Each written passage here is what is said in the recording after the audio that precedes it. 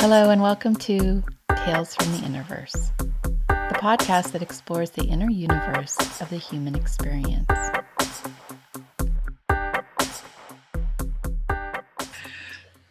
So this is episode 10 of Tales from the Innerverse. My guest today is Mr. Tim Mckee. Tim is a guitarist, a surfer, a father, and a person I'm proud to call a close friend. And we have a lot to talk about, I'm sure. And I just want to get started with, did I get that right? Was there something I left out about you? No. Awesome. You nailed it. The main focus of this is to expand the idea of this Hermetic principle, which is as above, so below, and as within, so without. So just to sort of kick things off, what song has touched you inside the deepest in like the last week or so? Man, what song? I don't know. That's like top 5, but answer right now. I don't know. What do you remember feeling the most about any song recently? I just heard Stevie Wonder, I Wish, while out and about last night. And that's always been amazing for me. Yeah. Gregory Alan Isakov, love it. Yeah, mopey, heart-wrenching stuff is what Mopey. Yeah, gotta be mopey. I love it. Dark. Okay. How about Green Sky Bluegrass, Living Over? That was a good dark one. So what is it about that like impacted your insides? What, like, why are those the choices? That song hits me because to me it's about, I guess, our impermanence here, our legacy. What are we doing? Do we just screw it all up anyway and like it's worthless? Or is it like, how do I, like, it's almost, to me, it almost sounds like a eulogy to me, which is another good song.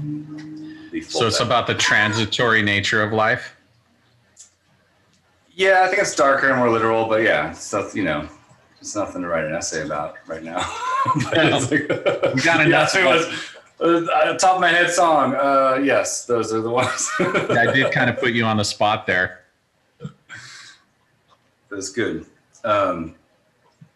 Yeah, there's a lot. I mean, imagery from Gregory Alan Isakov get to me because it's timeless. Tom Waits stuff, same thing. It's a timeless song where it's not like, hey, I liked your TikTok video. It's, it could be written 150 years ago without electricity or something. Like, just like the imagery is completely timeless, but the themes are still very relatable. Is there a fountain in the background? I have a fan on. Is it going to kill you? It's really low. I'll turn it off. Yeah, it's kind of distracting from the audio. It's a swamp cooler. I'm going to turn it off. I don't want you sweating to death, but yeah. Okay.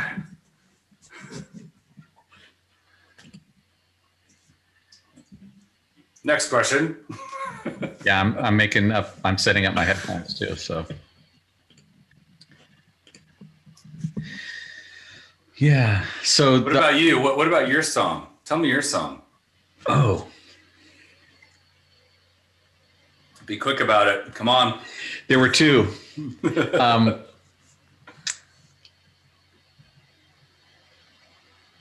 There's this one from Prince on Artificial Age that's called Go Back Home.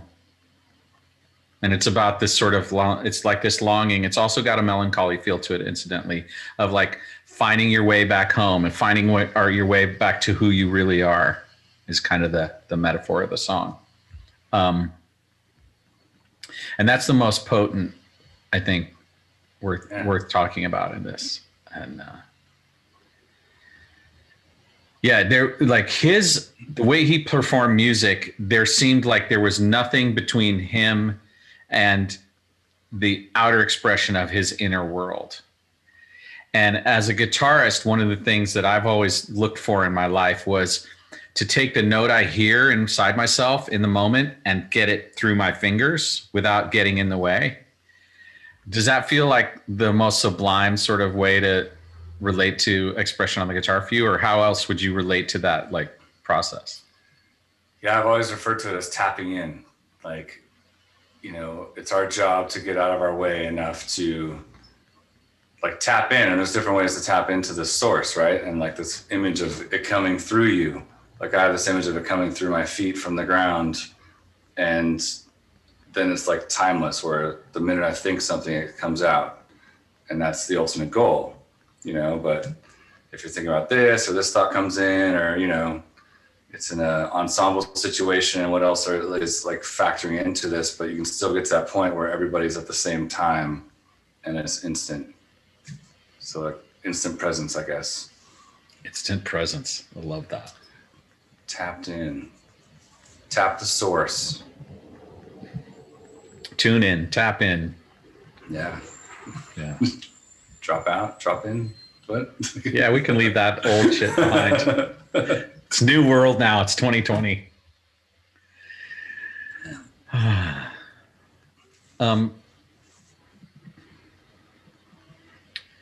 We left something out. You're also a guitar teacher, aren't you?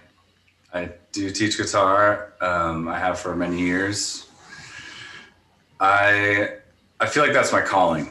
Like, and my lessons are more. It's definitely. I guess I am kind of giving people the tools to, on their own, tap in and pull music out and create, and like basically teaching the language so they can go speak it. And I've had students for many years where the lesson becomes more of like life, and how do you put life into what you're playing, and how do you know, like, so it's almost like mentorship and life lessons, and, you know, and jazz theory and headaches and all that stuff too. But it's well, that's an interesting thing. Like there's the intellectual framework that's like you have to pass through the crucible of that and integrate it and get it into your body in order to be free of it, in order to then create like from the divine, or from that place that you call tapping in. So how do you teach that when you teach it to your students? Well, and that's the thing, is it can be at any level. It doesn't have to be like, cool, when you get to this level, you can finally drive the car. It's like, no, like, cool, here's 2 notes. Like, think about this and play these 2 notes. Like, you know, let me show you how to play them so you have proper technique. But then, like, what do you want to say with those 2 notes, and how can you do it? Like, that's up to you. Like, you know, I'm teaching bass right now also, and ukulele, but with bass students, it might be, all right, hit the root on the 1 of the bar, and how you get from point A to point B, as long as you come back to that root on the 1 in the bar, you're doing your job. But then I want to hear your magic. I want to hear what you have to say in between. So find the pocket, find the groove, lock into the tempo, lock into the drums, but then create. And it could be a beginning student where here's the 2 or 3 notes I know, a root, a fifth, and an octave. How do you want to place them rhythmically, and hold notes and let stuff ring out, or put some gush on it, you know? Like, that's up to you. Like, what's gush? You know, your special sauce, your, you know, magic. So we all have this inner voice that comes through, right? Like that's why cover songs are so amazing, because every artist interprets the music their own way, right? So you're not just tapping into source, but then you're also tapping into your own voice, right? Right. But how much of that is the collective unconscious anyway, right? Ooh. I mean, we've been on stage together. Like when you're like in the zone, like the crowd is with you, like at the same time. Like, what if you're playing, like sometimes I'll be on stage doing all these years of improv music, and my solo or whatever, like whatever improv exploration we're doing, I'm feeding off of what's happening in that moment in that space. And if that space is shared with all these other people, what's to say that the consciousness isn't the same, even if we don't know what it is? It's all inside, right? Or, you know, or am I leading it, or am I following it? Like that's the trick, right? Like I always consider myself following and listening to it and chasing it versus, come on, let's go, like pulling the horse, you know, the stubborn mule with the rope or whatever. And, you know, I don't know. It's like a paradox because I think in truth, we're both leading and responding in the same moment. Like every note's kind of an invitation to the next note. Yeah. Yeah. Invitation. You got to invite the invite. Yeah. Yeah. I love that one. So. And it translates to life too. It's not just music. Like for the non-musicians out there, it's like knowing what you want in your life is related to being able to tap into source and know what, and that inner voice to speak to what you want. And everyone's going through a whole transition right now where this is being recorded pre-election 2020 at you know, during the height of the American experience of COVID-19. So everybody's stuff is up for them right now. It makes you think about like what we hold on to, like Buddhist Zen stuff, like attachment, right? Like to get to that spot of sharing music and tapping into it, like how much can we strip away to be out of the way? Like, and then what are we holding on to from the surroundings? Like if we're, you know, if I'm going to hold on to the negative battles and the chatter that are out there, like how does that affect what I'm saying? Or maybe that's perfectly what's happening and that's what has to be, you know, expressed. So I don't know. Each voice is kind of like we speak with different emotions, and musically it's like we speak with anger or we speak with something that's sublime and sensuous. And that's what's so great about music is that we can feel that the nature of the expression in it, the complex emotional range that humans are capable of. And it sometimes it's a reflective of their environment, right? Like we both love reggae, and one of the sort of foundational things about reggae is it's forged in this atmosphere of suffering. And so there's a lot of pain in it. But it's this celebration of life in the context of this sort of painful experience. I always took it as Africa, right? Like pain and suffering, the wailing, weeping and wailing, like crying, but then release and getting it out. And it gets to a point where the release sounds joyful, but it's the release. It's actually like you're wailing. It's the gospel singer, it's the African drums, you know, it's the release, but it's the lyrical content of oppression in reggae.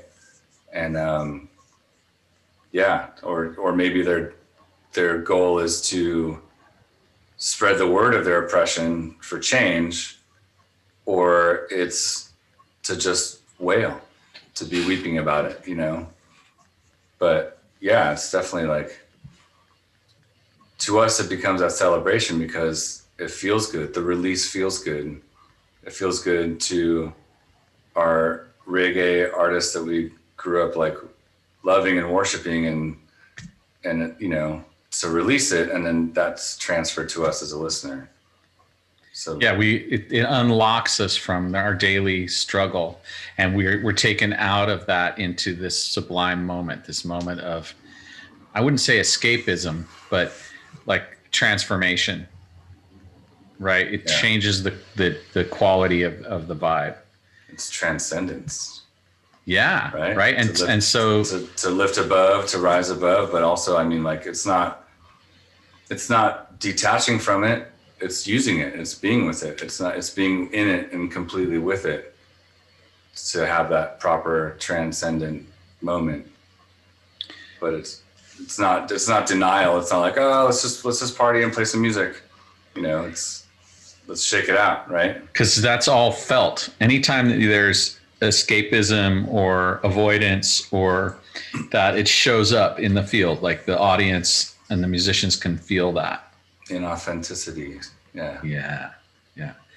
And it's a challenge to really be revealed in in culture. Like there's a lot of, well, what's it going to look like? Well, what am I going to look like? What's it going to mean about me if I allow this through?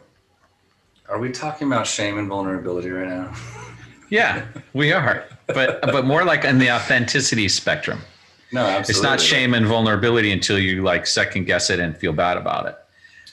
Well, and that's the relating is like that. It's like such a beautiful thing lately. It's been this resurgence of connectivity through sharing our stories, sharing our vulnerabilities, because we realize that we're not alone as much as we're alone in a pandemic world, but we're not alone in these feelings because somebody else might relate exactly or very similarly. And so, yeah, it's like, it's our job to share and our vulnerability, like share your gifts, right? Mm. And if your gift is knowing how to tap into being vulnerable and authentic with yourself and brave enough to share and be fearless, to stand fearlessly in your truth, right? As they say. Yeah, it's as musicians and as, you know, just people in a place and time and a moment, whenever you open the door to that emotional content, you give everybody else that's present the permission to get into theirs and to access theirs. And for a lot of people, they're really stuck and they don't have access to it as an easy verbal practice. But when they receive a musical expression, that gives them the access they need, right? There's like a door that opens. I love that, the permission. You know, what's your passcode? your permission. You've as a musician, you've invited the invite. Like, hey, you know, I'm putting this out. I'm putting this out, and you're welcome to put it out too. Whether you're in the crowd, releasing and dancing and sweating, or you know, crying. Like I loved how Carlos Santana says he'll look out in the crowd and he'll see like people laughing with joy, and then the next person over in the crowd is totally crying, and all from what he's doing and providing for them. And it's like, that's him tapping in to that experience, but then he's also receiving from that also, and it's also reciprocal and it's coming back out through. Like, so to simultaneously do that and provoke a response from somebody else or from ourselves is, I guess, I don't know, is that the ultimate goal, you know? I think it's to be present to the possibility, because I think as soon as you start grasping at it, it falls apart. Yeah. So it's like, again, it's like this willingness to stand and be totally transparent and evoke and invite. And if you're going for the result, if you're trying to control the outcome, then it tends to fall apart because you're actually shutting down the available space. And there's so much more that's possible than what we imagine or what we want to happen. And the gift for me is the surprise I get from when I open up like that and the thing happens that was beyond my expectation or beyond my intention. And that's that's like the magic for me. It's like the monkey mind, right? Like it's like visceral versus intellectual. Like the minute we start thinking about it or putting like our limited language on it, then, you know, it puts it in a box or whatever. But, you know, I always joke, like, you know, leave that for the scientists. Like, you know, music theory, you know, like, I don't know what I'm playing right now. I'm making music that sounds good to me. And like, let the scientists figure it out after, or let my scientist as a theorist figure it out afterwards and like put a label on it later. Like, I don't know, this chord could be a sus11, or it could be something else. It could be, I'm going to call it a 9 chord. I'm going to call it, you know, it could be different things. Like, I just, depending on what you call it, I guess, I don't know. Well, there's a kind of a relativism to music theory, which is depending on where you're coming from, right? And without, you know, having this conversation get too deep into music theory, I think that's another way that music reflects life. Depending on how you're positioned when you see or receive or take in something, that has an effect on how you integrate it and how it arises to you, or how it arrives and how it lands with you. Perspective as a listener. Yeah. And that's the greatest thing about, like, as you play music, you're listening. So what's your perspective as a listener while you're playing? That's like the crazy oxymoron, right? Or conundrum. Well, and it takes it takes you into that limbic state where, because to listen and play at the same time requires a kind of letting go, right? You have to just be in flow, right? You have to be totally responsive. Kind of like surfing, right? Like, are they related? Isn't everything related? Yeah. Surfing, to me, I always joke, surfing is like forced presence. You know, if you're like attached to an outcome, you're going to end up on your ass, right? But if we all have our skill set and we all improve or whatever as we go, and you have your athleticism to like survive it. But ultimately you're presented with a choice, a wave choice. And in most cases, it's not going to break exactly the same every time. So you might be able to get up on a wave and do your thing, or you might play to the wave and what is presented to me that I could do, and like what does the wave want right now, and that's like you're forced to be in that moment. And if you try to like, I'm gonna work on my tricks, I'm gonna work on this one move right now, but then the wave's not in that vibe, you can end up on your ass. So it's just forced presence is what I think about when I'm sitting on a board out there. Like, you know, you're free to choose, you're free to like, do your thing, but ultimately you're given the gift of the now instantly, and there's everything else sheds away. And if you don't pay attention, what's the old Irish thing, the sailor, like, don't ever turn your back on the ocean. It's like, whatever that is, like, never turn your back on her. Is your experience of that inner moment when you're riding the wave and when you're in the groove, so to speak, does it feel the same? Is it the same inner quality when you're experiencing those two things? Does it feel the same? I would say, yeah, if you use those words, it definitely feels the same. It's totally different things. Actually, I just remembered one of my favorite people, Jason Robinson, sax player I went to school with back in the day and in college, and total unassuming, like we surfed together. And he and his buddy, like they would drop in on the most insane skull crushing waves and just laugh about it. And so I learned more. I used to say to him, and to like, as a student of music, that I learned more about music surfing with this saxophone, like master musician, because I was able to like learn about fear, what's possible, to dive in and like take it anyway. And he was like free improv musician, but also a really accomplished composer, and and then he's still alive. And so, but that's what I took away from all that. I was like, man, I've learned more about music from surfing with these fearless, like nut bags, like just dropping in on like the most ridiculous, like you're dropping in on a wave that's just going to break and like close out, and just you're going to get crushed. And it's inevitable, but you're going to go anyway, and like just come up with sand everywhere in your suit, just laughing. It's like, okay, let's go. Come on, your turn. Okay. Like, yeah, we have this experience of fear and then fearlessness, and the relationship between that and our joy is pretty consistent. Like that moment where you decide to drop in, as you say, and enter the space of fearlessness, that's where all the juice is. Yeah. Whether it's getting up on stage, or asking that woman out for a date, or all the various ways that we have to get over ourselves, get over what our mind is telling us might be dangerous. What if we could apply that fearlessness to everything in our lives? What if? I don't know. Well, we can. It's just, I know I can. It's a practice. Well, you do better in some and better in others, right? And yeah. Oh, yeah. Fearlessness, unabashedly, recklessness, all those things, right? Are they the same? The fool card. Like he's walking along, and his foot's right over that cliff, right? Like we have no idea. But he's got his dog with him, and he He's traveling light. Yeah, I see it in my mind. Absolutely.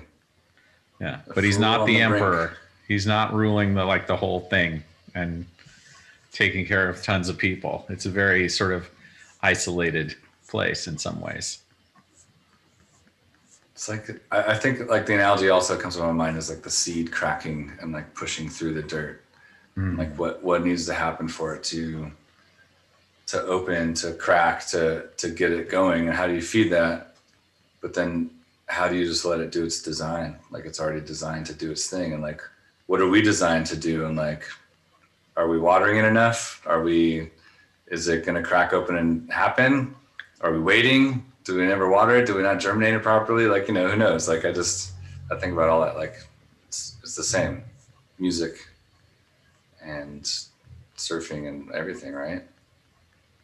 So what are some of the things that you do like to keep yourself watered and to keep yourself fearless? I feel like it's constant. Like, well, I mean, obviously like the self-care revolution right now. We're having a self-care revolution. Definitely up-leveling the self-care by necessity, right? Everyone's got to figure this out. I personally, I have to move. I have to get outside. I have to sweat a little. I have to like hike, exercise, surf, I have to be quiet. I have to be alone. I have to clear my space and have like serenity just to recharge. But I also have to balance out riding that like chaos in the moment. Like I'm a parent, my girls are, teens pretty much. And it's never boring. It's never the same. It's never easy. But I guess my challenge to keep it fed, to keep it watered, is to remain nimble and patient and practice that daily. Like, okay, this is what's happening now. My friend Ratzo says, what does he say? It's like, sometimes we have to do things we don't want to. And it's like, I always tell my kids that. They're like, oh, Dad. But it is what it is. Like, here we are. Here's what's happening right now. How are we going to deal with it? Here's the wave coming. How are we going to deal with it? Oh, shit. This is bigger surf than I was anticipating. And I'm out here and there's a set coming and it's going to break out way further out. How am I going to manage this?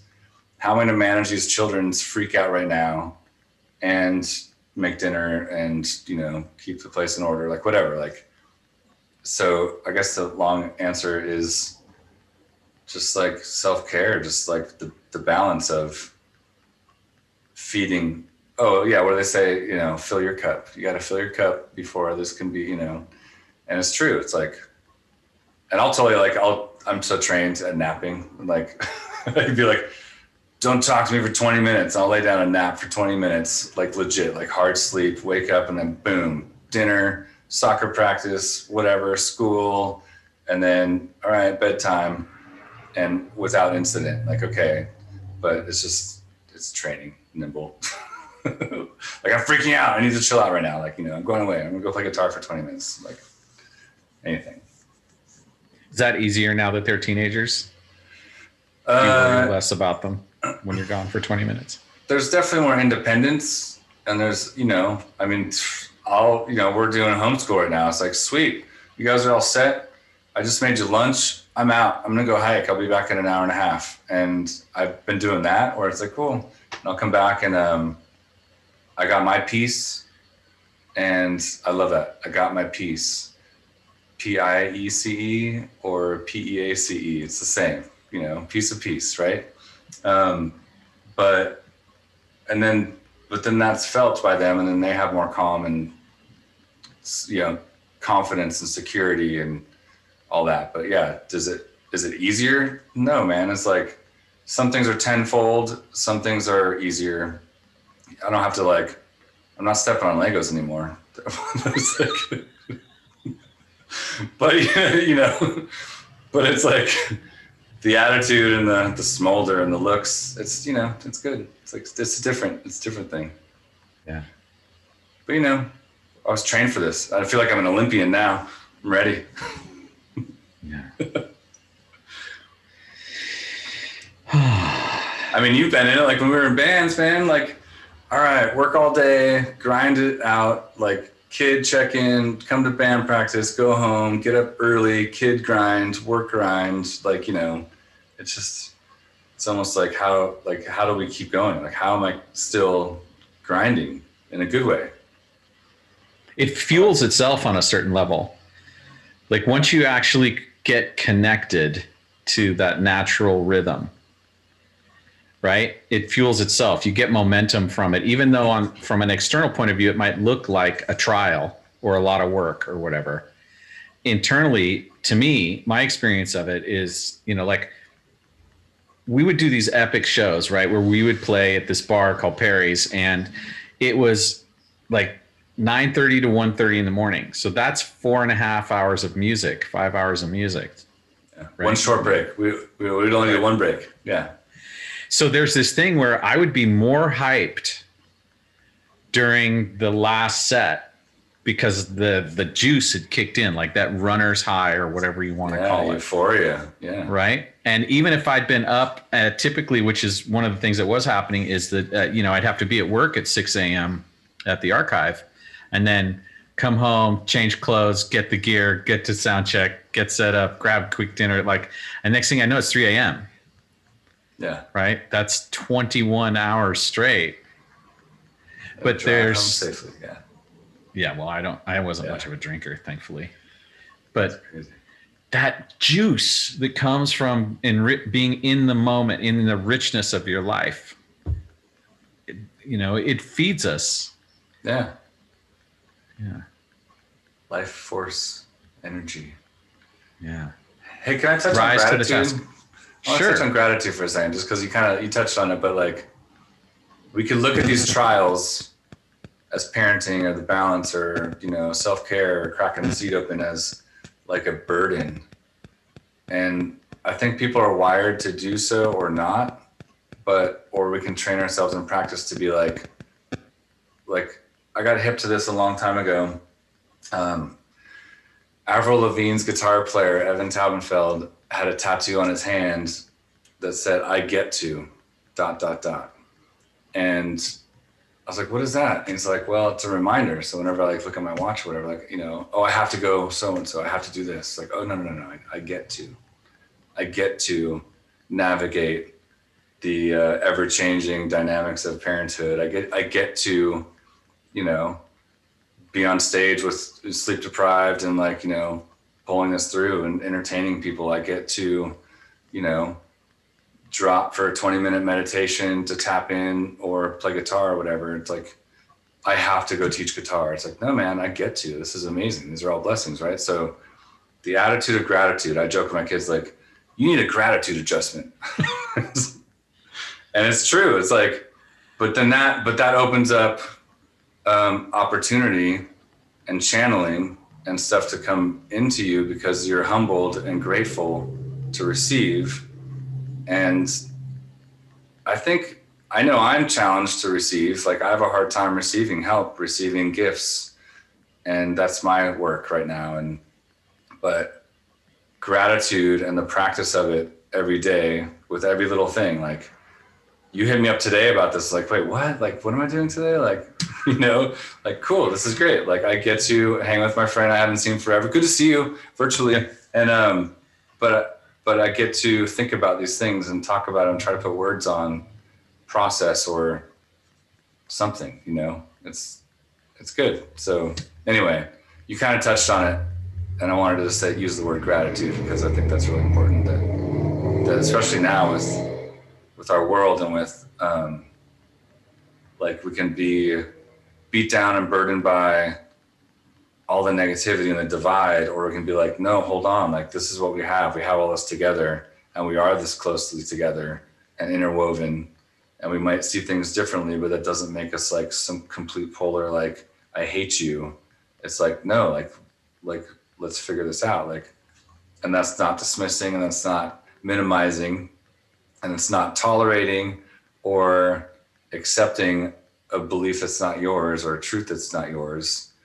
And without getting political, it's like, yeah, like, I feel strongly about Black Lives Matter. It's a movement. They're not riots.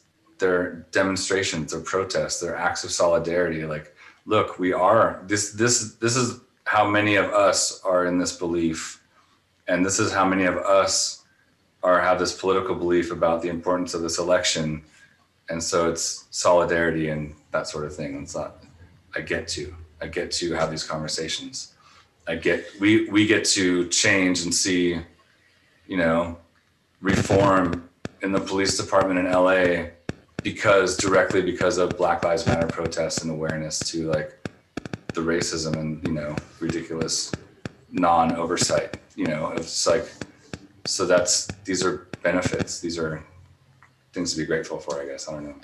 Well, and there's this moment where either the wave's coming and it's bigger than you thought, or there's this social scenario that's unfolding that has a lot of potent energy behind it. And we get this jolt of concern that can turn into fear. And what's the key to actually transform that into I get to and the gratitude? It's the breath. Like, it's not dollars. It's not, there's nothing, like, it's really simple. And people forget that the legacy of just taking a deep breath. And we talk about this all the time. Like, if someone's angry we're like, come on, man, take a deep breath, calm down, right? But the actual physiology of it is amazing, right? And yoga and meditation and all of these things, it's the prana, the breath. So in that moment when the wave's coming, or you're dealing with the social ramifications of the importance of anti-racism and what we have to do, if we clench up and hold our breath in fear, then we're going to get wiped out. Yeah, the rigidity. Yeah. Right? We have to breathe in,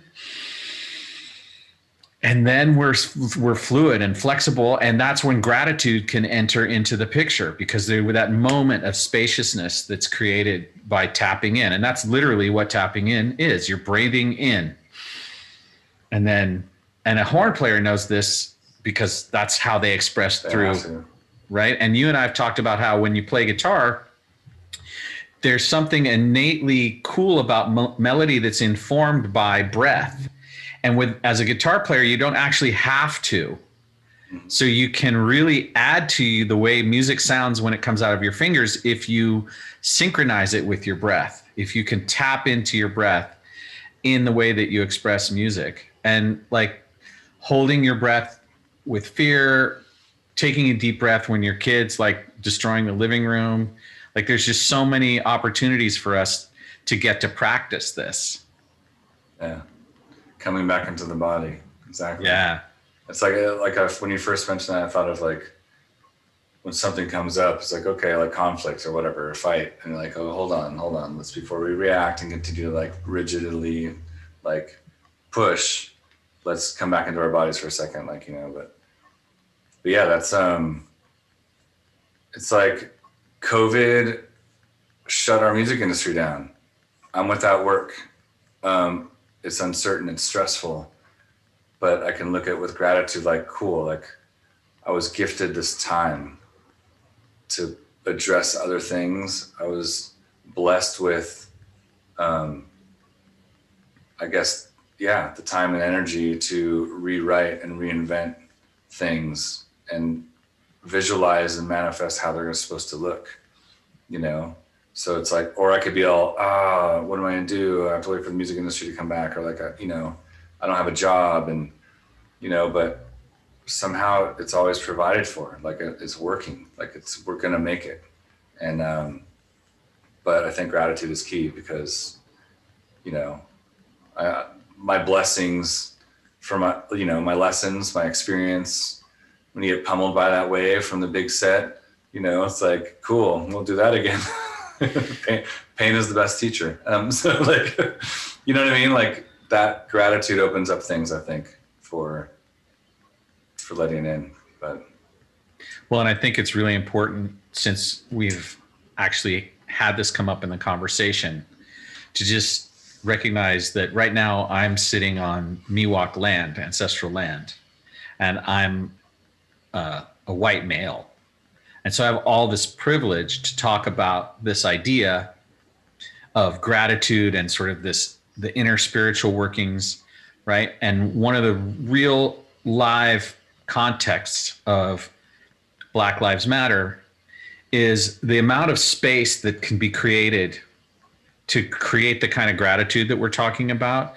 There isn't a lot of privilege for that. The level of intensity and suffering and oppression that happens in communities of color is difficult at a level that you and I don't have difficulty.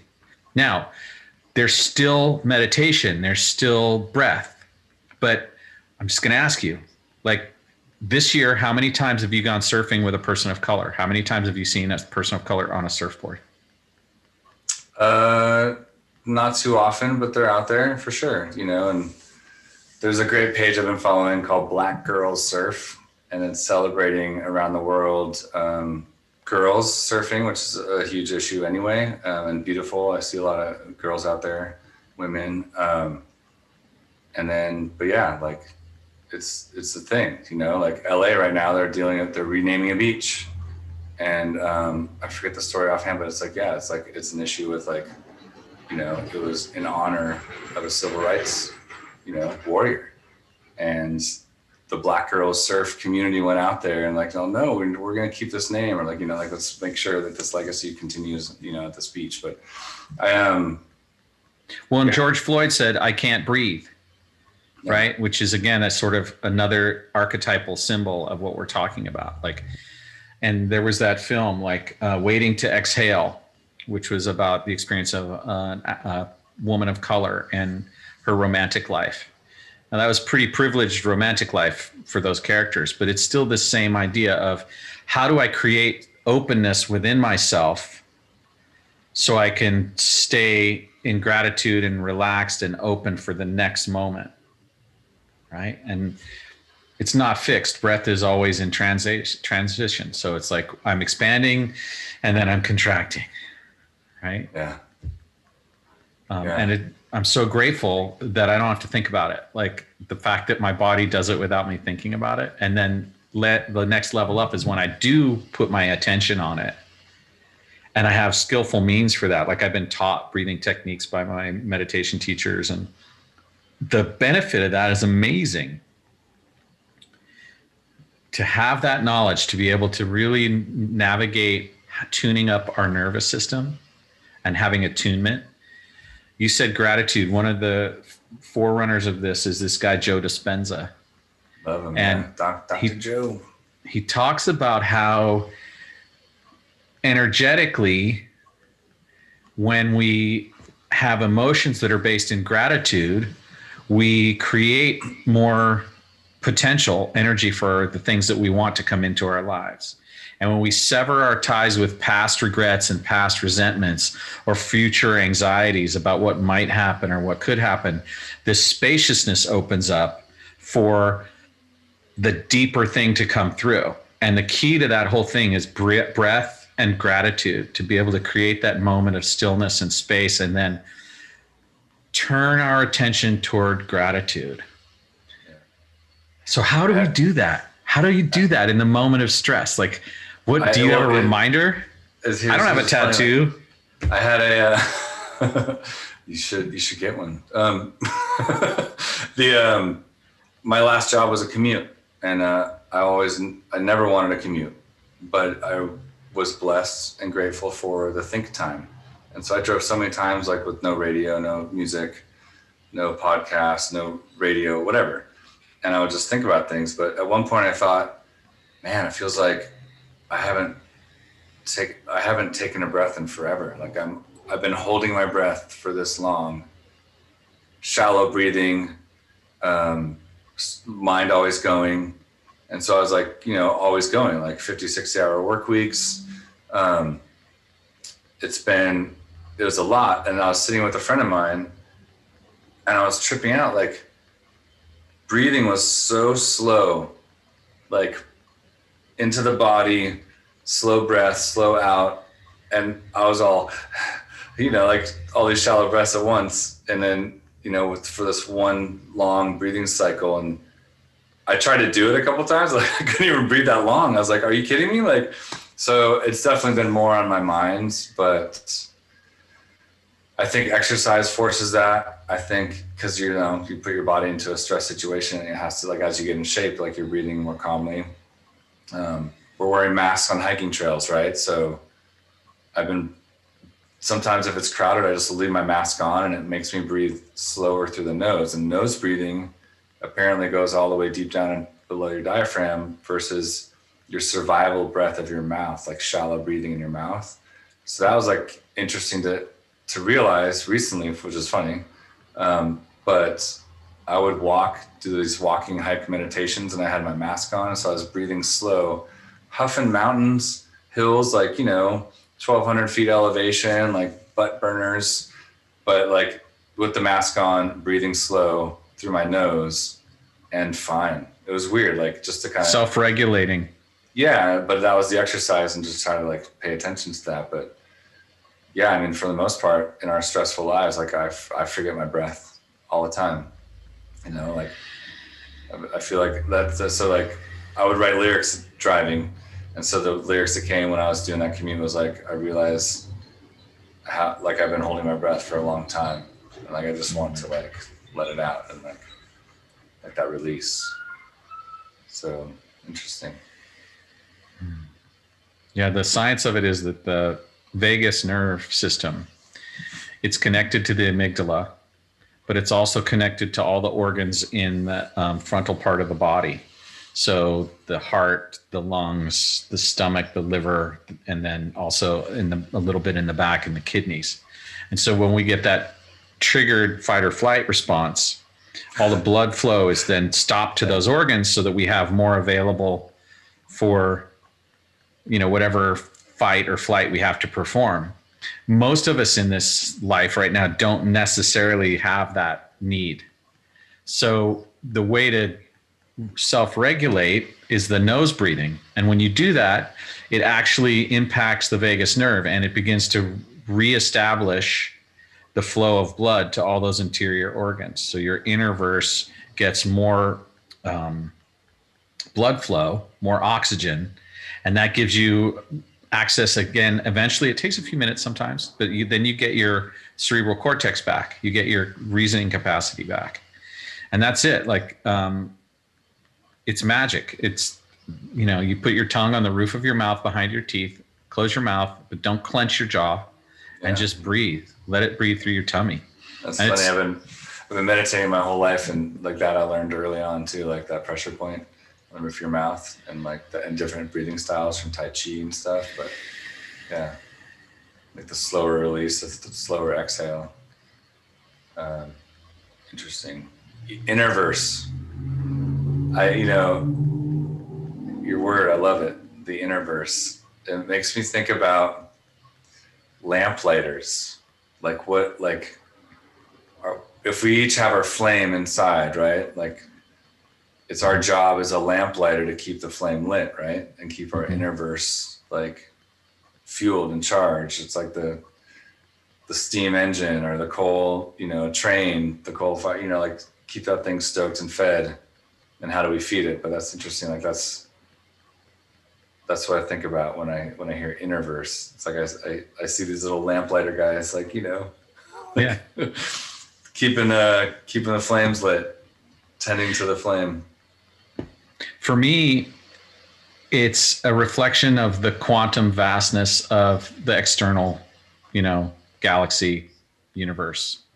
And it came to me from something my father told me, because I was focusing outwardly a lot, like trying to figure this out, like this world, and what spiritual tools do I need, and what disciplines do I have to really move through and become the best man I can be. And he's like, look, it's not out there. You are a microcosm of the macrocosm. And if you turn your vision inward and start to pay attention to what you observe about your own behavior and your own experience, you'll get all of that wisdom that you're looking for. Well, that tuning in connects you to the macroverse, right? Well, it harmonizes your relationship, because, again, instead of being out there, you're actually embodied, like we talked about before. And when you're in that space, you become in balance and in harmony. But if your mind has you reaching out for some external solution, then you've forgotten where you are, who you are, and how to breathe, probably. Definitely. It also makes me think of in Men in Black, the whole galaxy and that little tiny thing on the cat's collar. It's like, that's an universe, man. It's like Well, and back in the days, many, many decades ago, when psychedelics were part of my life, I had the experience of conceiving of the solar system and the galaxy as very much looking like molecules and atoms. And I got this idea that the vast spectrum of the unfolding of our structure mirrors that external view and internal view. So the deeper you go internally, you see more and more, spaciousness. Like we're starting to find out from the quantum physicists that this thing that's our solid body and these cells, there's actually like 85 to 90% of it is nothingness. The actual physicality of it is such a small percentage, right? And that's the Thelonious Monk used to say, the note is in between. Yeah, I was just gonna say, make the music analogy too. Like our job is to like find the space in between. Matter. What matters? Matter. Matter matters. Yeah. And that's one of the great things about art is the reminder it gives us of our own humanity and how to stay connected to that. Yeah. Like finding, like I said, for me, Find My Way Back Home was the Prince song that meant the most to me. Because I find my way back to myself when I listen to that song. Yeah. Interesting. So what are we going to talk about on this podcast? What's it about? Do we have a subject today? Do you have an outline? Did you want to ask me anything in particular? Well, I do actually. I want to ask you about this book, Your Word is Your Want by Florence Scovel Shinn. Your word is your wand. Like your magic wand. Ah, I wrote it down wrong. I'm so glad I asked. It's Florence Scovel Shinn. And then the other book, I forget all of them, but The Game of Life and How to Play It. They're written in the 30s, short books. The New Thought era, they called it. They referred to it as, so it's kind of controversial. And I think the way she bridged it was she would start with like a Bible verse or a one-liner from the Bible and say, well, actually, the divine is within. So if God is us and the God is you, what this really means is this, instead of, okay, what's the be still and know that I'm here? What's that one? It's like, oh, what if the I is not God, it's me. Be still and know that like we're all here. We're like the divine is within us, right? So that talks about like how to be aligned with that and make space for the divine so that things can come through and you can manifest and imagine. And I got hip to this idea as a kid. I snagged a book off my stepmom's like bookshelf. And it was basically about that. But the line that stuck with me in that was imagination creates reality. And then I found Florence Scovel Shinn. My sister gave me that book, and it's a book of 3. And then Tasha Silver, it's like her biggest influence, and she talks about all that stuff too, but like has it in such a more modern way, approachable way. That's not abstract stories or random kind of like loose ideas, but like, yeah, what do you want to create? What do you want? How do you see it? And I taught my kids this, like, put it on the list. Like, what do we need? Put it on the list. We need, stuff that, we need a new house with an extra bedroom in it. Okay, cool. Let's get that, and don't let things be in the way, but just visualize it. What does it look like? And what does it feel like when you walk in? Where's the furniture? What's the lighting like in the afternoon? Every little detail is what you have to envision. And that's like Joe Dispenza, like, creating this idea and like manifesting, right? Like how to plant the seed but to see it so clearly and to be it. What does it smell like? It's like when you walk into your new house, what does it smell like? Does it smell like new carpet? Does it smell like burritos are cooking? Like, yeah, I just, all those little things I'll meditate about or I'll dream about. And then maybe I write that on the list too. And just the other day, my kid, my younger one, she's like, Dad, can I have the studio to make it into a woman cave? And I was like, nope. But but we're going to get another place soon and you'll have your own room instead of sharing a room with your sister. Can we get it within a few years before, my older sister's out of the house? I'm like, yeah, it'll probably just be a year or two. Like we'll get it. And can I have an in-ground pool in the back? I'm all, yeah, it's on the list, right? Like let's refine the list. What's your room look like? And so like they're totally like in that mindset, like, okay, yeah, cool. Let's redo it. What does my future work and time look like? Like, what does my how do I live look like? How are my choices and how does that feed that, right? Like, So anyway, Florence Scovel-Shinn, check it out. It's thought-provoking, it's interesting, but Tasha Silver put it such a great way of like to clear your space, to shake things up and create like energy, right? This is all feng shui. It's like, it's everything. So like I'm currently cleaning stuff out. Like what is it, Marie Kondo, like clean out like stuff? Yeah. But the whole idea is to create space for the divine, get the flow and the energy happening so you can invite that in. And I don't know, seems to work. Some synchronistic stuff happens, or if you're awake to it, like to follow the signs and chase that alignment and to do it. Well, grounding that physical experience that you described of really vividly giving all of the five senses creates an embodied experience. And then when you anchor that to the sense of gratitude, of actually feeling what it feels like in the moment to actually be in that situation, you create a kind of energetic link to it. And however long it takes you, you just keep practicing that visualization and that energetic linkage. And then when you meet obstacles, one of the things I teach my clients is if you meet a temporary setback or a thing that seems to be in the way of you, this step on the path towards that, what you do is you ask the question, well, how else can I get there? Which is a universal reset of this moment of, well, okay, but how else can I get there? So there's never this defeatism, this fear of failure.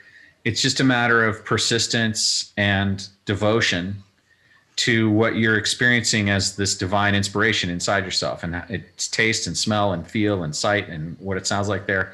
Those are all really powerful anchors to the subconscious. And so when you get the subconscious in attunement to the desire that you have, it backs up the behaviors as a second nature, right? There's this moment where a decision comes up and the response that comes from the subconscious is in support of and in integration with, as opposed to resistance and fear, right? And to me, there's a lot of woo-woo practitioners talking about manifestation and magic. And there's an element of magical thinking in that shows up as, well, if I'm meditating and I've got my, affirmations and I've got my list and all the things you described, but there's still this piece about actually going ahead and doing what you need to do every day to create that, because the manifestation doesn't happen sitting on the couch, right? Or does it? Well, no, you have to be causal. Yeah, I mean, you definitely have to put the work in, but like, how much of the work is like envisioning it anyway? Like Joe Dispenza, like about rewriting and rewiring your brain, right? Like, it makes you think about like how do we speak on things, Oh, I'm so broke, I can't afford it. No. How about change your thought to, how do I have this much extra money at the end of the month? And it's like, it's weird, just like changing the way we put words on things changes how things happen. Like when my wife and I split up, I moved out with nothing, but I had like this faith, like we're going to make it. We're fine. Like we're good. And I paid off all this debt. I paid off all the stuff that I was stuck with. And like, I don't know how, like my job didn't change. My income didn't change, but I did think about those things at that time. Like, you know, how do I, like, I'll look at my bank account, like, how do I have this much extra money? I just paid rent. Like, this is crazy. I think that's important, that mindset, that word, like you kind of touched on a little bit with like what you last said too, where it's like, you know, I don't know. That makes sense. It's one thing to have the intention and to have the framework to viscerally begin connected with that thing that you want and that's in your future. The next step is to take action towards it fearlessly, right? You have to be willing to drop into the wave to take the ride, right? You can't sit and look at the break all weekend and go, yeah, that would have been great. Yeah. Yeah. But yeah, like sometimes the action is,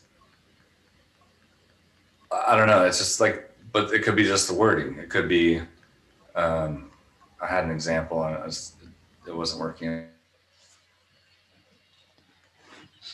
Surfing, see. But yeah, like as far as the action, it could be as much as like just getting the work done and doing it, like stepping into it or seeing it and believing it or behaving in a way like, you know, sorry kids, we can't afford it, becomes, yeah, it's fine. Let's do this. You know, we got money. You need that. We'll get the money back. You know, it's just, and I think that is also speaking on the action. Like, how do you know, that's still feeding the intent of like, no, like, how am I going to live in the future? I'm going to have this much. And so I can do this. It doesn't mean like spend frivolously and like just be crazy. It just means like, you know, you can act. Yeah, because that's constriction. Anytime that you are like going, oh God, I got to hold on to this. You've stepped out of the natural flow of things. You're not in gratitude, right? You're in scarcity. But you can also act in abundance because you believe that solidly. Like, I remember like, it's really important that my girls and I sit and have dinner together. And a few years ago, we were having dinner and, you know, we'll do like a gratitude prayer. Like, we'll thank God, you know, like, and we're not religious, we're not churchy, but it's like, we're still like, you know, granting the divine, like the higher power. And like, you know, it can be anything. Like, you know, one of my kids might do like the Catholic prayer and the other one like might just say, like, chime in on some gratitude. Like, I'm thankful for this. And at one point I said, thank you for abundance. And my younger daughter at the time, I think she was like 7. What's abundance, Dad? And I just smiled and I spread my arms across the table and said, it's this, it's taco night. Like all the food on the table for taco making, right? And it's like, this is abundance. Like, we're doing it, you know? And that's, you know, it reminds me of like of those times that we're in the band together, like, you know, Tommy O'Callahan, like he said to me, he's all, man, success is having a full fridge. And like, I've always held that dear to me, like having a fridge full of good food, growing our own food and like basically providing that stuff. And that's like, that's huge. But that to me is abundance. Like, that's, you know, it's not a garage full of cars and, you know, a 5,000 square foot house on a hill. Like, it's like, I don't know. No, it's the sensation in the body of being at a place of generosity, right? Because you recognize that everything you have is enough. It's even enough to share.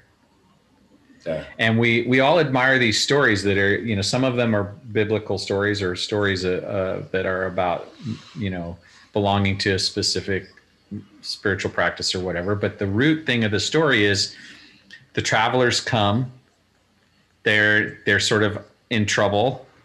They got a broken tire or whatever it is. And the farmhouse has X amount, like they got a roast pot of stew and they just add a couple of bowls and there's enough. Yeah.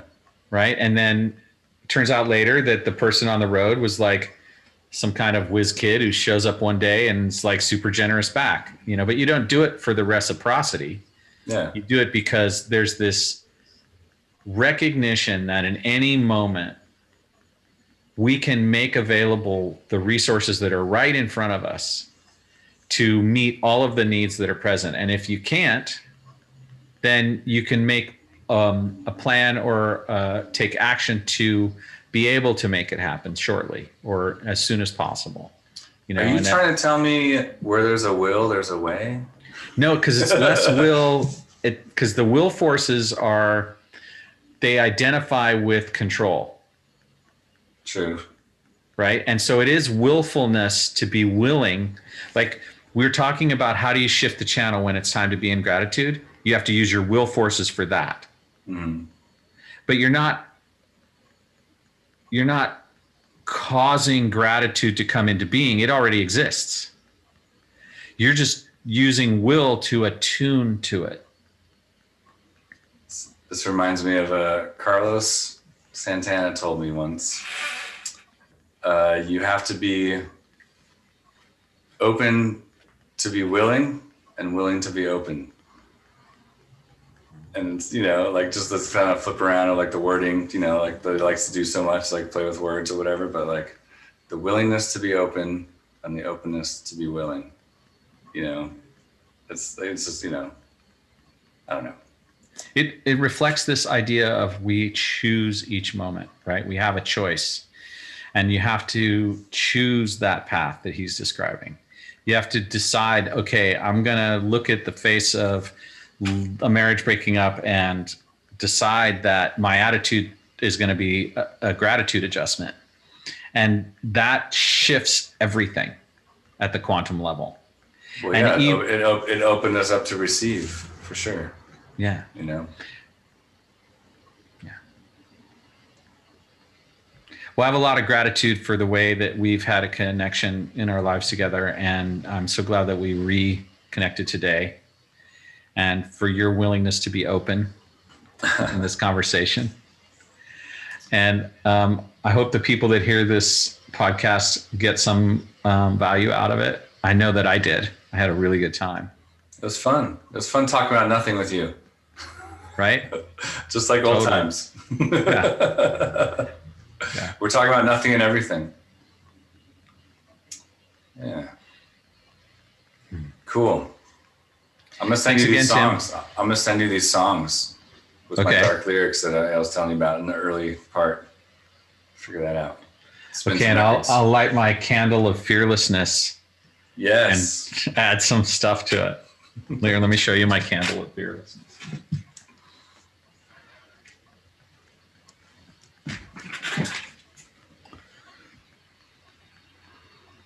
Your inner fear. Face your inner fears. Wow, and you burn it. Set your creativity free. Creativity free. Wow. How's that working for you? You know what? It's working great. I have a lot of richness and pleasure in my life. And I also have enough of a cauldron of challenge and forge with which to temper the metal of my capacity to be a stronger person. So it's the right combination of freedom and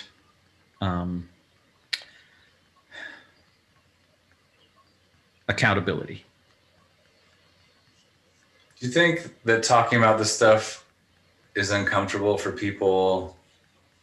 Like I just, I always deflect and defend, and even though I believe it and live it, it's like, oh, hippie mumbo jumbo, blah blah. Like you touched on that earlier too, like all like like the magic and the whatever. But like, do you think that we're coming to a spot with 2020, with pandemic, with like isolation, that we're embracing the discussion of the uncomfortable more, and that the collective unconscious is actually shifting, and that we're all okay? Or is that also dismissive?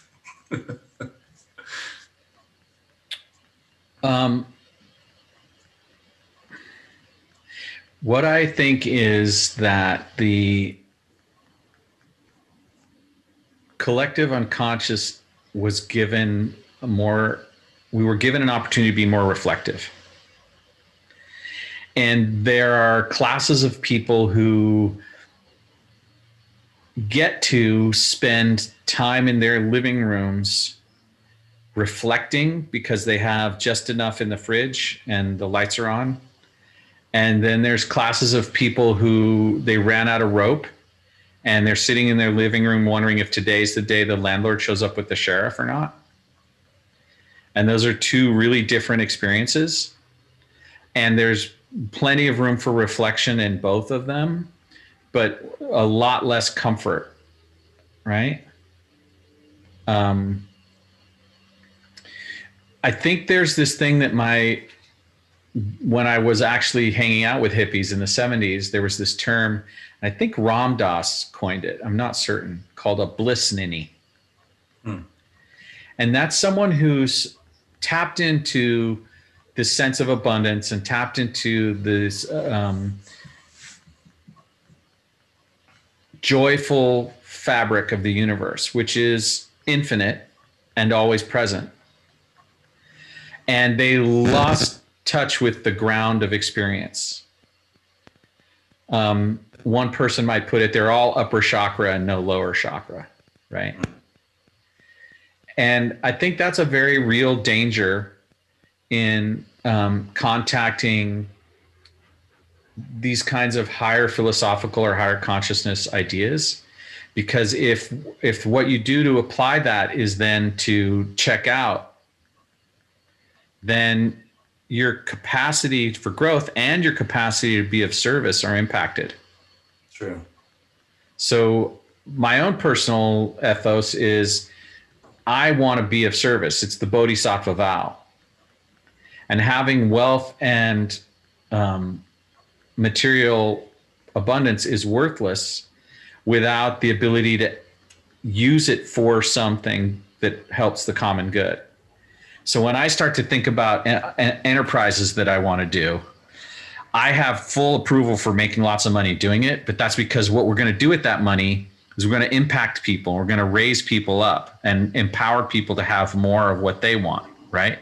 Because sitting in a big house isolated with a bunch of gilded stuff doesn't appeal to me.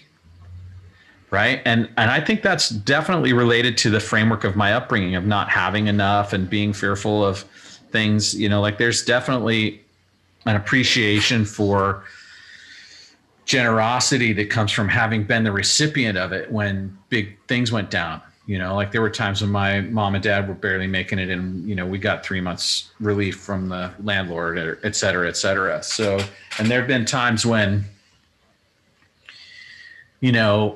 when I was in my early 20s, I used to work at this restaurant and it was a brunch place. So I could have breakfast when I got there and lunch. But if I got paid on the first and I just managed to pay my rent and had enough for my utilities to give my roommate, that meant that it was going to be 2 weeks with no cash.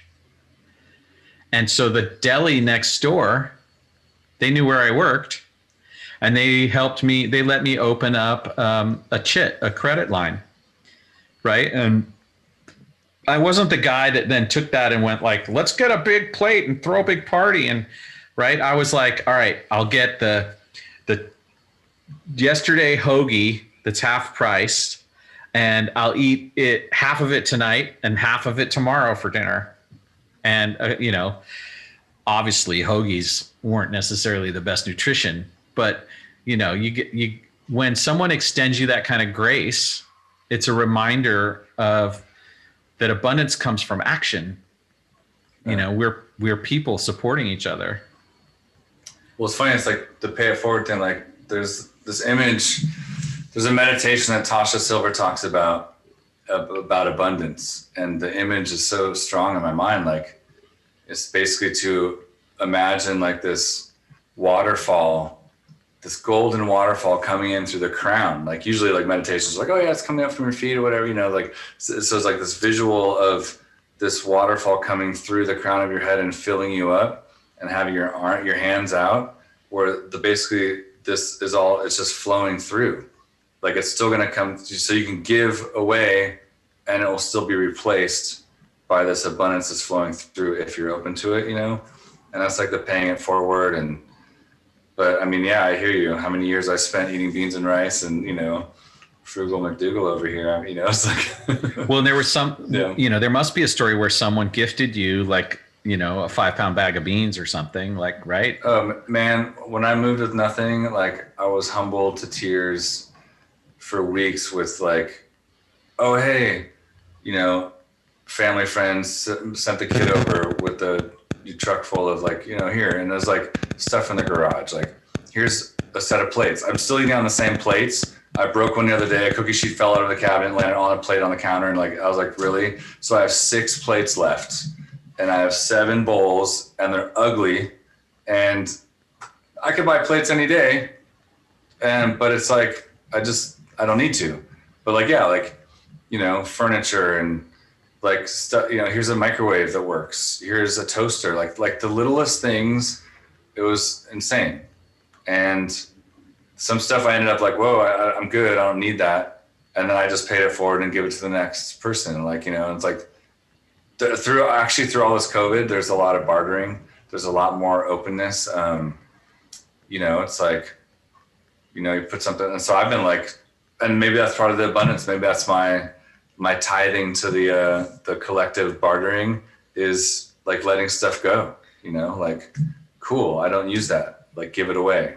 Somebody lost their stuff in the fires. Let's give this away. Like, it's time to hit Goodwill, but do I hit Goodwill where they're going to sell this stuff, or can I donate all these like clothes I don't wear to fire victims who lost their homes in the last couple of months? Again, it's like, and that's because I was receiving that before. And I might be in a position where I'm receiving it again, you know, like, but it's like, we're all in this together. Right.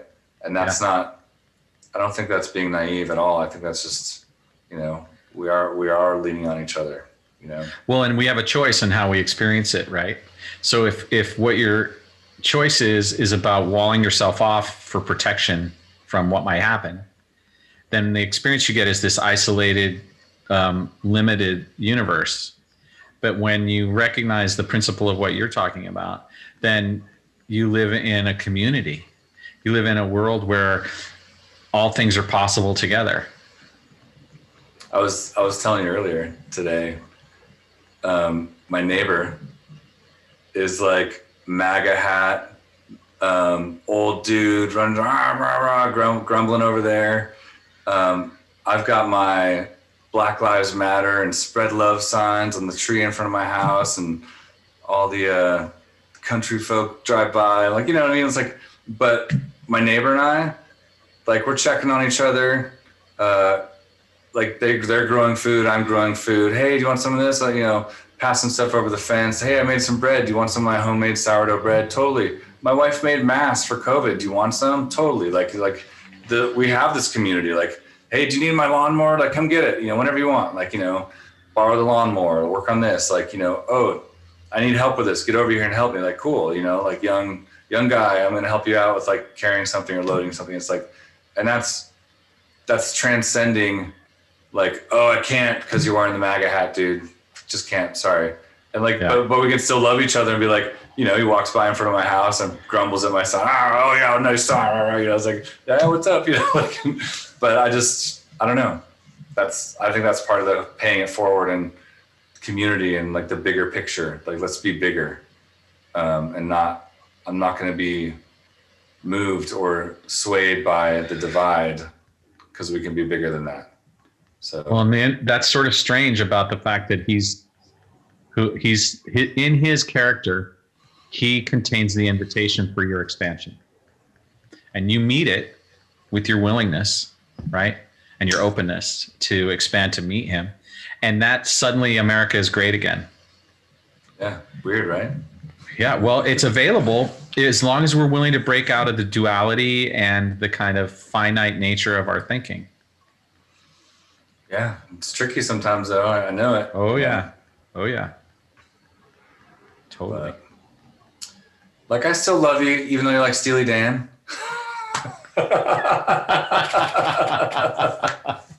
Wait, what? I know how much you love Fleetwood Mac. It's okay. It's all right. All right, let's get real. All right. The thing that you need to love me for is that Nickelback song. Which one?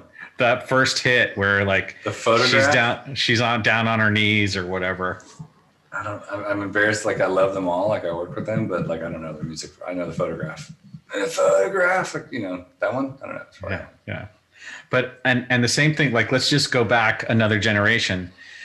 I used to get so much crap from my friends about being a Bon Jovi fan.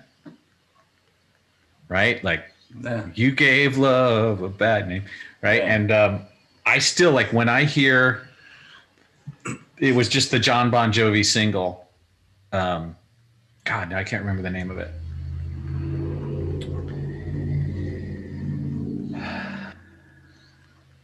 Shot Down in a Blaze of Glory. Okay, yeah. Blaze of Glory, man. Every time I hear that, I get chills. Yeah, that was for the Young Guns soundtrack. Remember that? Right. Movie? I'm going down in a blaze of glory. I love that shit. That's awesome. Guilty pleasures, man. Own it. Oh, I don't have any guilt about it at all. I mean, you know how diverse my musical tastes are. I'm like, metal shows, jam bands, jazz world. Like it's kind of a mess, but I love a good pop song, and it's just funny. My kids try to hate me, but I was interviewing You're interviewing. I was interviewing a possible client, and I had this metaphor because he's working on taking his life somewhere other than his job, which is really good. He likes his job. It's supporting him, but he has this vague sense of it not being purposeful for him. And he wants to shift that and do something else. And I said, well, what have you done differently during COVID? He says, well, I bought a drum kit. I'm like, oh, cool. And he's like, I'm not very good yet. And I'm like, yeah, but you're playing, right? And like, maybe one day you could like go with your band on tour with Weezer. And he's like, how about Slipknot instead? Yeah. Definitely more drum friendly band. That's cool. That's funny. Well, dude, this has been great. I got to teach a ukulele lesson in 3 minutes. All right, go get it. Thank you for your time, Tim. You're a beautiful soul, my friend. You remind me of the glory and beauty of this world, and I'm so grateful for your presence in my life. You too. Let's music soon. Okay, deal. All right buddy. Bye. Thanks for listening to Tales from the Universe. To contact us, please go to markwendtcoaching.com. MARCWENDT coaching.com.